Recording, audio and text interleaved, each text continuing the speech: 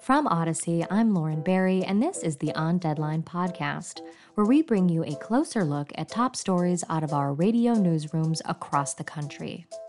On Deadline today is the GOP-led impeachment inquiry into President Joe Biden. The committee leading it held their first hearing last week, and it's still going even after the Republican Party kicked its own House Speaker out of his role.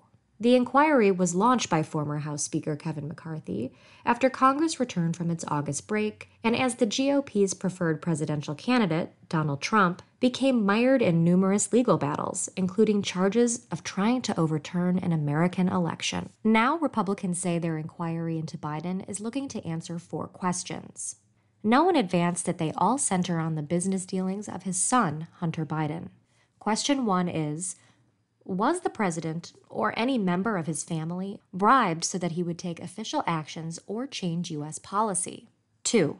Did Biden abuse his office by providing access in exchange for money paid to him or his family, aka influence peddling? 3 is, did he abuse his office to knowingly participate in a scheme to enrich himself or his family by giving foreign interests the impression that they would receive access to him and his office in exchange for payments to his family or him?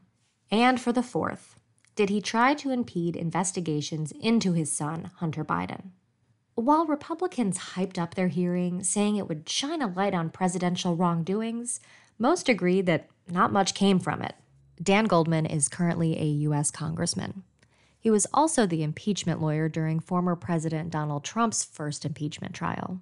He joined Odyssey to discuss what went down at the Biden impeachment inquiry hearing. New York Congressman Dan Goldman, who reps parts of Brooklyn and Manhattan, is a member of the House Committee on Oversight and Reform. He says the impeachment hearings are baseless. Newsline asked him why. Because there's absolutely no direct evidence linking President Joe Biden to any wrongdoing whatsoever. And what the Republicans have tried to do is muddy up Hunter Biden, a private citizen, and somehow lump President Joe Biden into any potential wrongdoing that Hunter Biden has done, which is being dealt with separately where it should be in the Department of Justice. But every single allegation that the Republicans have made is based on either lies, exaggeration, misrepresentation, or innuendo. Their principal theory of the case is one that has been debunked over and over and over again, but was nonetheless peddled by Rudy Giuliani, Donald Trump, and agents of Russian intelligence through 2019 and 2020. And that's that then Vice President Biden's encouragement, urging, and demand that Ukraine fire the corrupt prosecutor general was done to assist the energy company Burisma, on whose board Hunter Biden sat.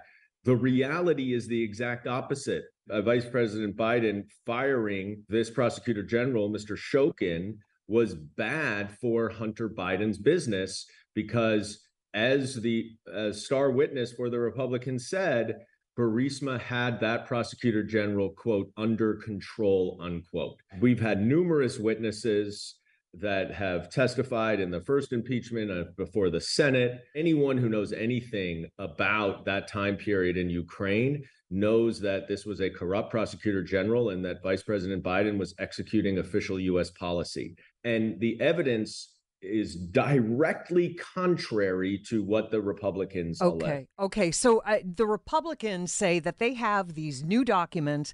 They have bank records that detail wire transfers from a Chinese businessman to Hunter Biden in 2019. They say Hunter Biden had listed his father's address on the wire transfer form. Republicans say that is a clear link to the president.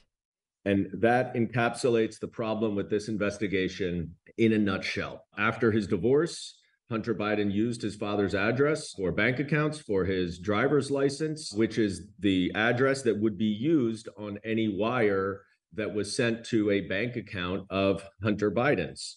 The notion that because he used his father's address for many things means that his father was involved is preposterous. It would be laughed out of any court of law. And it is on its face just ridiculous. If they're trying to say that President Biden was involved because his address was listed on a bank account of his son's, That just shows you how desperate they are to try to conflate and exaggerate anything they can to link Joe Biden because they just don't have the evidence. And Congressman, the House Republicans, again, their side, they say they are looking into the Justice Department investigation in Hunter Biden's tax and gun use. 2 IRS whistleblowers came forward to Congress in the spring with claims that department officials tried to stop their efforts to investigate Hunter Biden and his business dealings, and that the agents faced retaliation when they pushed back. The Republicans say that's another reason to go ahead with this inquiry, to which you say? Well, first and foremost, most of what they cite as the investigative leads that they wanted to take, that they were not allowed to take, actually occurred while Donald Trump was president and under the Bill Barr, Donald Trump Department of Justice. But even so, they don't even allege that they were not allowed to pursue investigative leads related to Hunter Biden. Their argument is that there may have been opportunities that they wanted to pursue Joe Biden. But I've reviewed some of these documents, and as a former prosecutor who wrote search warrants, there's absolutely no basis to include a candidate for president in a search warrant for his son's materials. There's no evidence that Joe Biden did anything wrong. And the assistant U.S. attorney was absolutely correct to remove a gratuitous, unnecessary, and unfounded reference to a highly sensitive political candidate for president. So both in terms of the timeline and in terms of the facts, they just do not support the allegations that there's been any interference. And what we do know is that the Trump-appointed U.S. attorney has had total control and authority over this Hunter Biden investigation, which is a remarkably exhaustive 5-year investigation for a relatively small tax fraud case.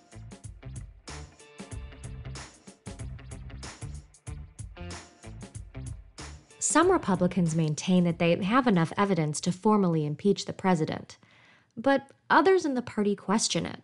Even worse, the impeachment hearing came as House Republicans were threatening to shut down the government over spending cuts they wanted in next year's budget.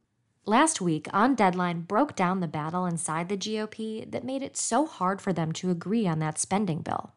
This week, tension in the party got so intense that Republicans joined Democrats to oust McCarthy from his speaker position. It's the first time that the House has voted to remove a speaker. Instead of hammering out a deal last week, members of the House Committee on Oversight and Accountability were hammering witnesses in an attempt to prove that Biden profited from his son Hunter's business dealings during his time in the Obama administration. Congresswoman Katie Porter joined Odyssey before the shutdown was resolved. Can I just ask you, do you have conversations with your Republican colleagues across the aisle? I know that every day. I mean, every day. It's far from unanimous opinion that this impeachment is a good idea or going to be successful on its merits. I mean, there's been several Republicans who have spoken openly about the lack of evidence and not quite sure why they're taking this up without naming names. What kind of conversations do you have specifically about impeachment, the whole impeachment idea? How are rank and file members, how are they feeling about kind of being dragged along with this? Well, there's definitely a sense among many Republican members, I think, that today, of all days, as we're staring down a government shutdown, absolutely sent a message that Washington is more concerned about partisan bickering than it is about governing and providing what families need. I think even amongst those who think that there's something to investigate here, the timing felt, I think, sort of inauspicious and really kind of disrespectful to the American people who count on us to fund the government and to make sure that we can keep going. Look, I think, as speaking only for myself on oversight, if there is evidence of wrongdoing by any person, regardless of party, I think Congress has a duty to investigate that. But I think a number of my Republican colleagues know that there is no evidence to support an impeachment proceeding against President Biden. They need to go get that evidence before they begin to continue to push on this issue. And I think that was definitely what came out in today's hearing. Even the Republican witnesses admitted that there is not today evidence to support an impeachment against President Biden. Those are the Republicans' own witnesses' words.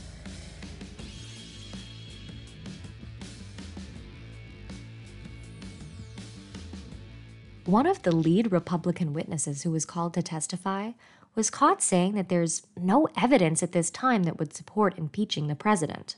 Ben Siegel from ABC was present during the hearing, and he joined Odyssey to discuss the comment that has since gone viral.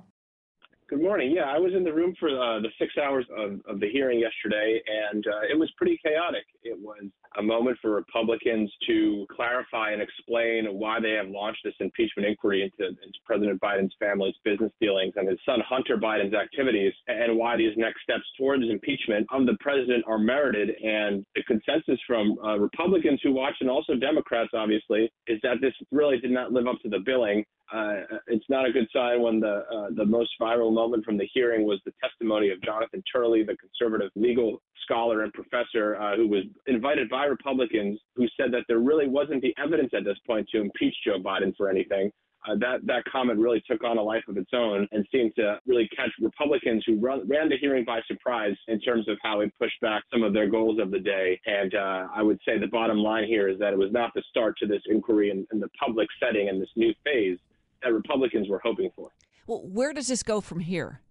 That's a great question, and I think there's not really a clear answer to it because Republicans felt like, in some corners, this was a setback yesterday. It made them look like they're overreaching, that they don't know what they're doing in terms of this investigation. They're struggling to tell the story of all these complex financial dealings that Hunter Biden was involved in and how exactly it implicated the current president. The immediate step yesterday was the subpoena that was issued for the bank records of Hunter Biden and James Biden, who is the president's brother, who is also involved in business with his nephew. So the committee will try to get those records and see what those contain. But the chairman of the committee sort of backpedaled a little bit yesterday after the hearing, James Comer of Kentucky. He told us that this really wasn't about impeachment. It was about following the money, and that's what they're going to continue to do. So I guess, as he said, they're still clearly trying to find that link between these business dealings and this use of the Biden family name and any direct involvement and implication of the president himself. How much, if anything, was said yesterday on the fact that we have this looming shutdown, and this is maybe taking time away from any of the negotiations that might be going on? Well, that was something that Democrats brought up at every point in the hearing. Almost every member had a countdown clock displayed next to them while they were speaking. Every Democrat that counted down the number of days, hours, and minutes until the government runs out of money. And every member on that side of the dais brought that up and accused Republicans of wasting time going after the president when the government needed to be funded. There was one memorable moment where Summer Lee, who's a Democrat from the Pittsburgh area, started listing off the number of federal government workers in all the districts of the Republicans on the committee. It was in the tens of thousands of the number of people who would not be paid if the government shuts down on the Republican side of that committee. So that was a point that Democrats tried to make repeatedly. Republicans have argued that they can walk and chew gum at the same time. They can conduct what they see as important oversight work while trying to fund the government. Of course, the missing piece here is that they still don't really have a plan to avoid a government shutdown.